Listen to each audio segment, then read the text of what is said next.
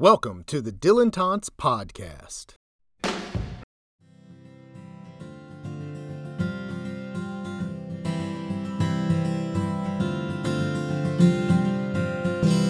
I'm with Nina Goss. She was born and raised in New York. She earned her BA from University of Rochester, her MFA and PhD from the University of Washington, and she's widely published in numerous collections and journals on Bob Dylan.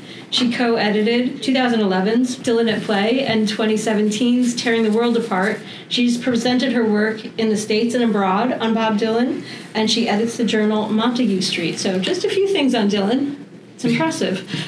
So let's start off with the question, what is it about Bob Dylan?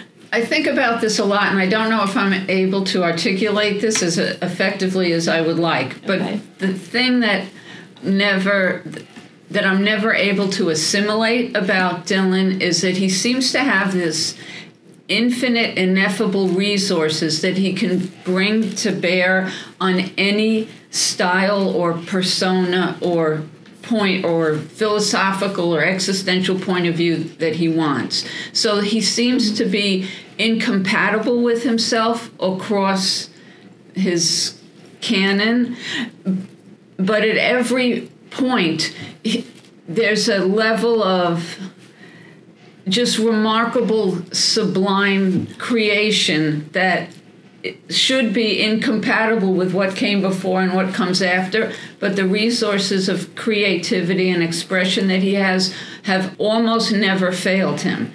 That's fascinating. I think I feel that way about your work. That every for God's sake, this has to be edited out. So my example, to demonstrate this. No, it's not. No, I wanted to listen to Blonde on Blonde. Okay. Listen to Blonde on Blonde all the way through. Yes. And then wait 5 minutes, and then listen to John Wesley Harding. Okay. And then tell yourself this is the same artist, the same man, months apart. These two visions, these two modes of song, these two languages, entire discourses are incompatible. It's not that they're different, they're incompatible. Okay. And he brings to bear these resources of expression and composition that are just unparalleled. And that's what it is about him. Okay, so within that, do you still hear, and I know the answer, but do you hear a strain of a singular voice there? And I think I know the answer, but go ahead. I don't know whether I do. Do I? I see the strain of. I see the strain of a mode, perhaps, okay. Which is he's always in process. There's not a single work, there's not a single album, there's not a single song, there's not a single performance that has the quality of being fixed and certain. I feel that no matter what I'm listening to process and not statement, if that sounds abstract and pretentious, but that's the only consistency. It doesn't. There have been periods when his voice is not, the tam of his voice isn't what he wants it to be, but he's always able to work with the voice that he has, the throat that he has at any given time to suit the material that, and whoever said he writes with his voice, he doesn't write verbally, he writes orally, orally is spot on. So what are you currently working on? I am working on an essay for an essay on late style and Bob Dylan for an anthology on teaching Dylan. So I'm very interested in the field of late style. So in 2017, you edited Tearing the World Apart with Eric Hoffman. Tell me more about that. I originally began as a contributor to the volume, and then Eric Hoffman, as the months went by, he became overwhelmed with other work, and he wasn't able to be the hands-on editor for the text, and asked me if I would like to take that over in order to usher the project to completion. And I have a lot of editing experience, so I was able to take that on in in an efficient way. So I became the prime editor of the text. I brought in some new pieces, and so, yeah, so it was a great pleasure to work, because I am strongly committed to raising the profile of Dylan's post-2000 work. So it was a great pleasure to work on this with an international group of contributors and a range of methodology. It's a great collection. So you've written quite a bit about Dylan in the 21st century, and you've said that you're committed to his post-2000 works, or his late career work. So what is it about that period that is worth exploring, that you find so fascinating? So I think that later generations are going to have far better answers to this than we will. I think Dylan is one of the great artists of age, like Picasso or Wordsworth. I think that he is a voice of the peculiar potency of age that is not simply a desperate prolonging of youthful vigor. That's not what Bob Dylan is about. And also, when he started his bricolage stealing method of composition, and that he's been able to sustain that and work with it in really elastic ways. And I think that he's really questioning what it means to be original in art. And he's doing that consistently in the last 20 years, and I never am tired of exploring that history and memory, how he plays in radical and transgressive ways with history and memory. It's interesting because you, in your piece that you did, so we met in 2018, the Dylan in the 21st Century conference that was in Arras, and you presented on Dylan's revisionist art, and in the chapter, which I reread for this this discussion, you wrote that you used Roland Barthes, and you kind of overlaid, and I like that use of, and you talk about bricolage and the stealing and the putting things together. And I think that I don't know where I'm going with this, but it's interesting. I had a thought and it went away. And we can put that in the discussion. I'm fine with that. But it's fascinating to me that you were, that approach that you have that is constantly regenerating, that you're showing his regenerative, abilities with pulling all of the disparate elements together.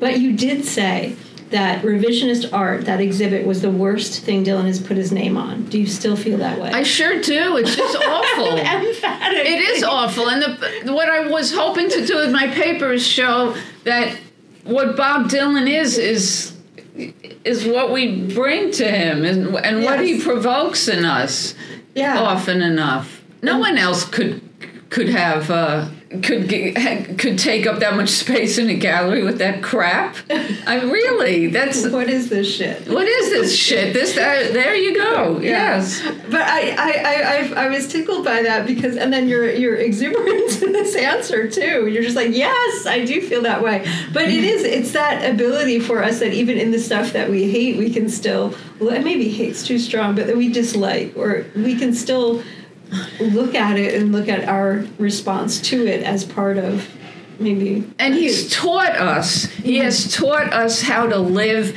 in the completely precarious space of what is real and what is not. Right. And so, and everyone who says to me, oh, Bob Dylan, he's such a fraud. And I say to them, right on. He is the most extraordinary fraud that has ever. He has brought authenticity to fraudulence in a way that no artist ever has, and that revisionist craft is us conditioned to bring those habits of thought to this. He's taught us how to do that. But there are people that will look at that and be like, oh, it's genius because Bob Dylan did it. But I think his iron work is really real. I think the iron sculptures that he's making, that is real. That is the only real visual art that he has produced. Okay. Because there are discussions about his visual art, and maybe not the ironworks, but he's, making a new album, and he's doing ironworks, and he's painting, and folks wonder how he could do that, all of that at once. And so, you think he's cheating? If he's bringing authenticity to fraudulence, do you think he's cheating? I do, but show me someone else that's cheating better. No, I think he's really manufacturing those irons. He's got the pictures of him. Yeah, he does, with the welding and the blowtorch, the whole flash dance thing going. Yeah, and maybe that's part of the fraudulence. Yeah, no, I don't know. I think he is making. I think he makes more, of his time than you and I do. That's also possible. Yes. Yeah. That's possible as well. And I think, too, with the latest, I can't think of the name of it, the latest exhibit that he did, the movie stills. Oh, yeah. I don't think that that's great, because he's taking a two-dimensional object or image and putting it into another two-dimensional image, and so he's not... I don't know that there's that much creation there, but it's so interesting that he's doing and that. I didn't think that... I felt that way about the Asia series. Okay. That was forgettable, and, yeah. But, what is the name of it? It's there, and it's a Latin word, or a play on a Latin word. Oh, retrospectum. Retrospectum, yes. Thank you. Good grief. We're going to have to edit that out, or maybe we'll leave it because it's authentic and we won't be fraudulent in our authenticity. That's right. It'll be fantastic. So you've written on Dylan in other periods as well, and so since I've known you, mostly I've seen your work on Dylan post-2000, and that makes sense that you're interested in that, but I saw you, we presented on a panel together where you wrote on Street Legal, 1978, and then you just did your brilliant paper on Dylan and the Beats, as well as the 21st century. So you've already said your favorite period is this period now. Intellectually, but otherwise I mainly want to get it inside the songs that speak to me the most. So I'm not good with periods. This period has a coherence to it that I think is so fascinating and so provoking. And then otherwise, it's really song to song. Okay, that's fair. All right, so how do you approach each project? And you said you go song by song, but I'm always taken aback by how smart and how well you use theory, but in a way that I can hear you speaking when you write. And it's it's both academic and intellectual and abstract by being so personal that it's just your work is so good. The real answer to this, in the interest of authenticity, is I want to be current. I want strongly to contribute to and to promote real substantive intellectual work on Bob Dylan. I want our generation to be even though I'm a lot older than you, but our academic generation to be the bridge to the work that will be done on Bob, the assessment and the work that will be done on Bob Dylan when that thing happens that we don't talk about, that will never happen. Okay. And so I really want to be current and competitive in this, promiscuous market of Dylan writing. And so I have a very skeptical view of most contemporary theory, but I want to find ways to use it to play in this field and also do justice to the work that I want to discuss. So that's all that I can say. Do you think that what's problematic is that because he's a pop figure, a pop culture figure, if I tell someone that I write about Bob Dylan, they're like, what is there to write about? I know. Don't you always feel that little catch in your mind where you tell, I'm going to a conference. Really? And what kind of paper are you going to? Well, it's all about Bob Dylan, and I feel awful being an apologist for myself about that. Do you feel awful for yourself or awful for the other folks who don't know? who I don't know, because I feel awful for myself. Okay. But, that's what I agree with Leonard Cohen, who said giving Bob Dylan the Nobel was like giving Mount Everest the prize for the highest mountain, which I totally... Right. Bob Dylan is way bigger than but it was like a little ticket. It's like a little card that I can carry around with me. I can say, this man won the Nobel Prize for Literature. Right. So while you're... Plus list all the other condescending things. to me, Right. yes. Right. Well, yes. So, yes, we have conferences about him. So that's... Why is there a museum to Bob Dylan? Yes. Well, because he's America's greatest living artist. That's why. Well, and that to me is an understatement. I know, I do understand that. You have to bring people slowly onto the Dylan train, I guess. But it's just it's frustrating though, because he's a pop culture figure. There is so much out there on Dylan, and you have written about, and we have talked a little bit about how people will go through the excruciating minutia to list all of the things. And I think I had a conversation, I don't know if you were in that conversation when we were in Tulsa in June, but about how there are folks who will list all of the reference points, but then the list is good, but then what do we do with that list after that? If we know that he is, referencing or borrowing from Timrod or whomever, right? Then it's the why of that. Yes, that's exactly. more important. Exactly. What are the effects of that? Mm-hmm. What does this mean about composition? What are the effects? What did it mean for you to have to go and read this? And how are you feeding this back into the work in a way that's opening the work up?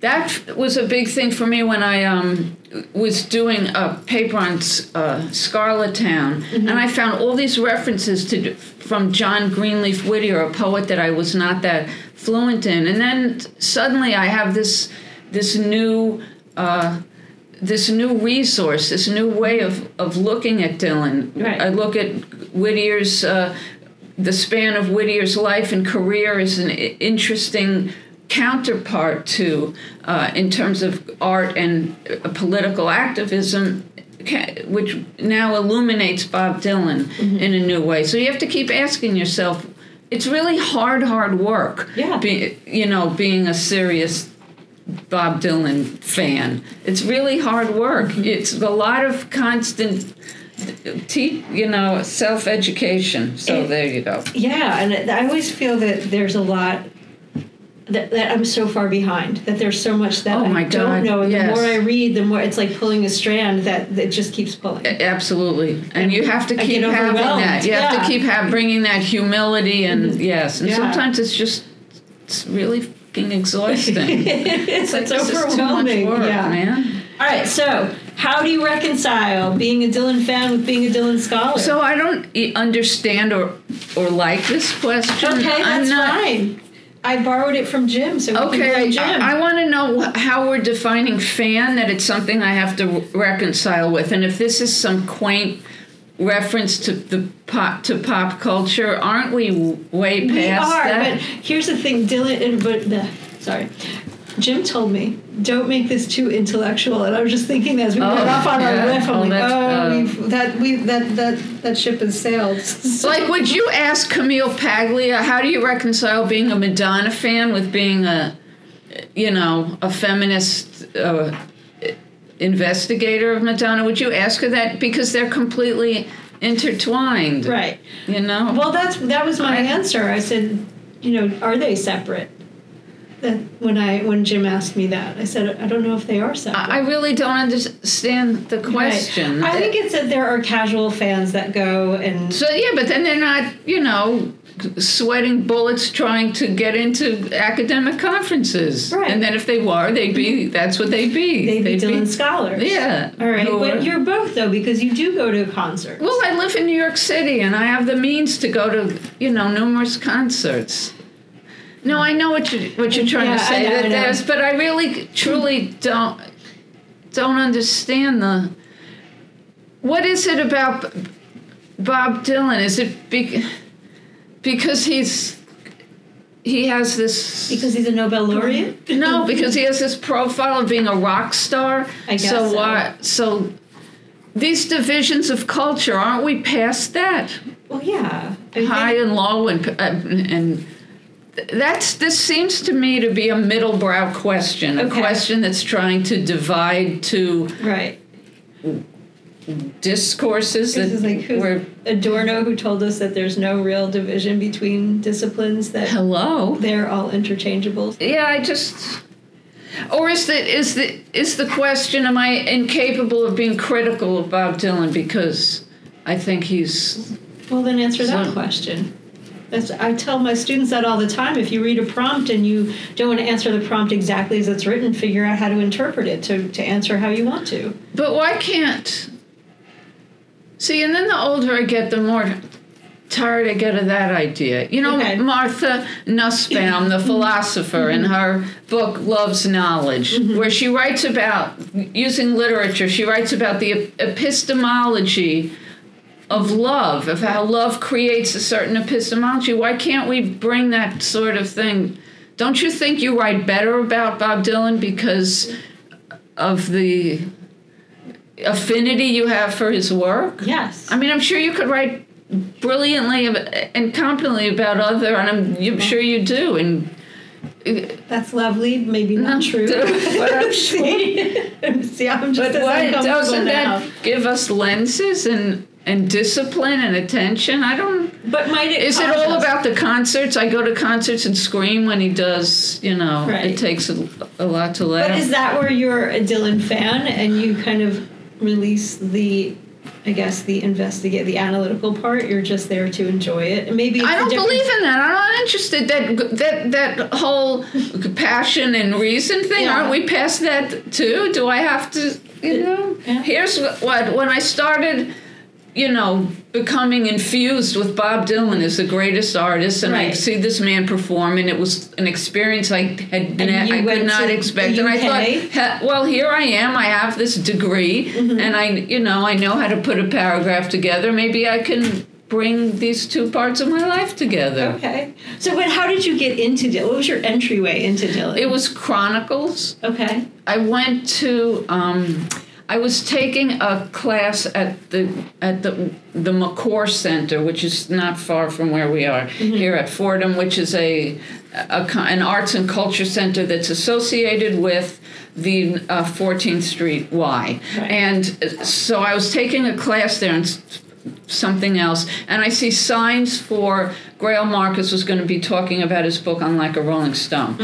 And at the time, I didn't know anything about Bob Dylan. I couldn't have named 3 Bob Dylan songs. I had never listened to him in high school when I was into rock music and going to concerts all the time, and I knew Grail Marcus was so famous. And I thought, here's my chance for $15 to hear this super famous critic talking about something that he knows about. And the pictures on the posters in the center were the cover of the book of Dylan in the studio, and I looked at that picture and I said to myself, I had no idea Bob Dylan was such a handsome young man.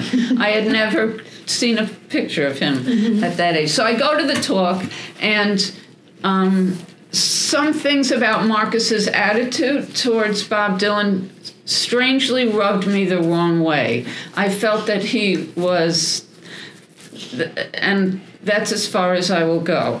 And I left the talk feeling very defensive about poor Bob Dylan, you know, like the third most famous and successful human being on the planet Earth, who needed me to feel sorry for him. And I went to Barnes & Noble and bought his book, Chronicles. And I started reading it, and 4 pages in, the entire world turned inside out. And there was only one reality, and that was that book. And that was where it all started. And it's a different way than many of us come to Dylan. Most people don't come through the... Yeah. But Graylee Erin and I both came through language as well. Oh, that's interesting. My stepdad gave me a book of Dylan's lyrics, the pink one that's upstairs, or that was upstairs, and he had it, and he said, "Take this, brother, may it serve you well." And I was like, I don't know, 12 or 13 years old. Wow, that's and so interesting. And I'm sure Dylan was on it because he loves Dylan, but I didn't really consciously, I guess I didn't absorb it as much as I did like the Beatles and the other music he played, but I was just enamored of the language. Isn't that interesting? And you couldn't hear them. No. You couldn't hear the music so it was just the pure text. Language, You weren't here. Oh, see, that's so interesting. Yeah. I think I got Blood on the Tracks, which was my entryway into Dylan, which I think is a good entryway. But it must, yeah. Yeah. But anything is. I always say that any door, you could walk through any door and get into Dylan. You could go see Masked and Anonymous and say, oh my God, there's almost nothing that he's done that doesn't make an ordinary sentient person say, oh my God, who is this man? Yeah. What kind of person is this? Who created this? Yes. I remember you saying in France, more blood, more tracks. And every time I listen to that bootleg, I'm like, yes. Yes. So good. I want more of it. Exactly. Yeah. I do. All right. So what other sort of music do you enjoy? Yeah, I'm not very eclectic. That's fine. Besides Bob Dylan, I listen to the Rolling Stones and U2. And more Rolling Stones, and some Leonard Cohen, and then more Rolling Stones. Okay. And that's it. All right. The Rolling Stones bring me untrammeled joy. Uncomplicated, untrammeled joy all the time.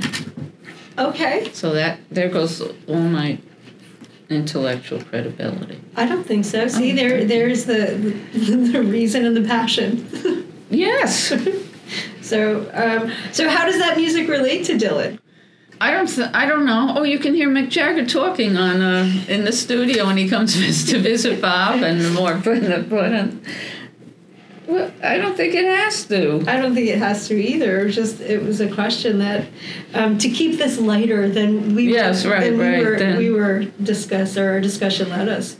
I'm a child of the 70s, and so all I did was listen to rock music and go to rock music concerts all the time, and then so. All right.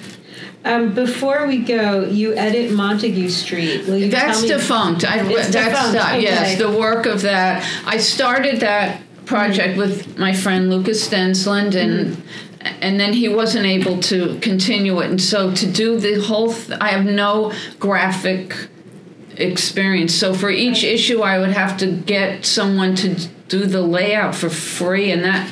It was exhausting work. It was expensive and exhausting work. I'm very proud of the, 3 issues that we did. I think they're, really strong compendiums of writing, and I believe very strongly in in theme journal, theme issues, and Rob and I tried to kind of steer the Dylan Review towards theme rather than just an assortment, and that wasn't the direction they wanted to go. But might you do it digitally now that we live in this digital age? I still have to do all the work, and it's exhausting, and I'm a little tired of editing. I would like to do as much as I can of my own work than midwifing other people's. Fair point. Anything else you want to say? This has been delightful. What's the last song you want to hear in your life before you shuffle off this mortal coil? Like, what are the songs that you say I own this song? What are songs you feel that way about? I will share a very personal story. So when I went to see my friend Carrie, who was my Dylan friend, he passed away in 2008. He died of cancer at 38. And he and I were sitting, he had an apartment above a garage, and we're sitting on the deck outside of it after a Fish concert. And he was playing a bootleg of Love Minus Zero. And I just cried crocodile tears, and I said, I want to be that woman. Oh, is that? Oh, isn't that interesting? You already are. Oh, isn't that beautiful? It's such a beautiful memory that's one of the songs that I would want to hear. And then, there are just... Here's where the emotional part, not the intellectual. Right. Forever Young, because it makes me think of my nephews. What about you? I and I. That song is just a mystery of mystery of. Oh my God! But what's the last thing you want to hear? Is that such a? Because I don't understand it, and it's beautiful, and it's right at the edge of the numinous, that song. You can sink down into it, just bathe in it until you're pruny, I guess. But no, but just until you just, that's a good one. What's a great moment you've had at a show? Like, what's something indelible that Oh, my friend Jason. We went to see Dylan. It was Jason and Carrie and I went to see Dylan in, there were two. Because I think if I don't mention the other one, I might be in trouble. But, so I was in a funk about something, and he just grabbed my shoulders and said, "How can you be upset? We're going to see Bob Dylan." And then the other, David, early on when we were dating, he got me front row seats to see Dylan. And that, for him, I think, was an act of love because he doesn't love Dylan. And that's a lot of money any way you look at it. Yes, that's a huge, that's a lot of commitment and a lot of, that's wonderful. And it was fantastic. It was a great show. And so, what about you? What's your favorite moment? I was at when Modern Times came out, and Ain't Talking to me was just this world that I just got into, and I could never stop talking and thinking about Ain't Talking. And I was at a show here at City Center, which is also just a few blocks from here, and Tony comes out and sits down. He has a cello, and I think, well, that's interesting. And here it starts, the first notes of Ain't Talking, and that was the first time he ever did the song live. What's the strange? But seeing him being, in the front row and being able to I know the front row thing. That's a big problem because once you've sat in the front row, nothing else will do. Even the second row. I know, that's because I have sat in the front row, in the second row, and once even the second row is not good enough. What's the strangest Dylan concert you've ever been to? We went to. In Milwaukee, he was a headliner at some festival, and Willie Nelson played, and then it was one of the summer shows, it was a huge festival, and everybody there was a Willie Nelson fan, and they were all hammered, and it was just this bad scene with fights, and no one was paying attention to Dylan. I saw him. I don't know if that counts as strange. It's strange because of the audience, because mine is similar. There's nothing really strange about Dylan ever when I see him. No, that's true. It's more when I look at the people around me. He played the Houston Livestock and Rodeo Show in 01, 02, 03, around there. And it was just a strange set. It was... I know. In weird places that he plays. Yeah, and people just were trying to dance. And it was just really strange. Oh, I know. And what they were all expecting when they came is that you'd be stand in the front of the stage with this acoustic guitar and sing "Blowing in the Wind" to them, and then it was the. Well, we had that, and when we saw him in March. There were people who were like, "Do you think he's going to do Blowing in the Wind?" Isn't that something? I'm like, "Hello, it's 12. And even if he does it, don't you have the internet at home that this is not what's going to happen? And it's not going to be how you want it to be at all. either. And you have it's so easy for you to find out that this is not going to be. Listen to what he's doing. That's not, even if he does it will probably it's not going to be what you like this. Yeah. And then one guy was waiting for the encore. I was like, there is no encore. Yeah. It's gone. We're going home now. It's over, honey. Yeah. We're going home now. I'm glad you saw him. I'm glad. Just be thankful you experienced this. I know. It cracks me up. All right. Anything else you want to add? This is so delightful. No, unless there's something you want to talk about your own personal self. No. All right. So you can turn this off. I can turn it off.